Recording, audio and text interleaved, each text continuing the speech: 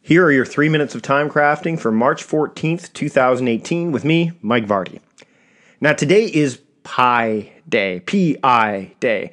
And the reason that March 14th is Pi Day is because it's the third month and the 14th day. And the number that begins with 3.14, it just makes sense for March 14th to be Pi Day. It's also Albert Einstein's birthday. But what's interesting about Pi Day, and I want to get into math here, a little bit of productivity math specifically. Today is actually National Pi Day. It's a designated resolution. It's a holiday of sorts. The U.S. House of Representatives passed this in 2009, and the whole idea was to encourage schools and educators to observe the day with appropriate activities that teach students about pi and engage them about the study of mathematics. So I'm about to do that for you with productivity now. So think about it this way. Whenever you subtract something from your plate, or from your to-do list, your opportunities for the remainder multiply, so you can move things around on the plate. That is a classic case of addition through subtraction. Subtraction and division are the keys to productivity. You remove things either through completion, delegation, or deletion. Fractions are also important when it comes to productivity math because you parse things down as far as they will go until you get to the lowest common denominator.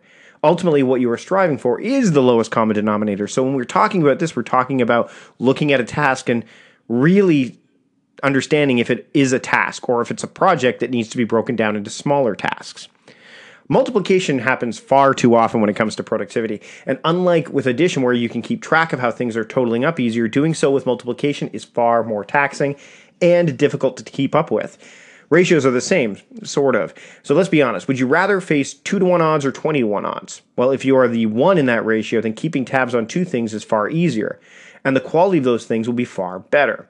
0 is where many folks want their email inbox count to be, but unless you work at getting the stuff in your inboxes down to 0, then just going after inbox 0 gets you next to nothing, which can actually wind up being less than 0 if you're not careful. Now that may sound confusing, but ultimately what I'm trying to say there is that your quest for inbox 0 is all well and good as long as you deal with each number along the way in an appropriate fashion. So the goal is not necessarily to get to 0 for the sake of getting to 0.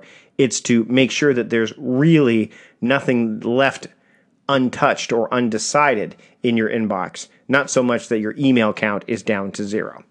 So there's a little bit of productivity math for you today. I hope you enjoyed this bit of tongue-in-cheek episode. I'm going to probably dive into each more of these as time goes by beyond National Pi Day. And by the way, enjoy a piece of pie today. That's it for today. I'll be back tomorrow with another episode of 3 Minutes of Time Crafting. See you later.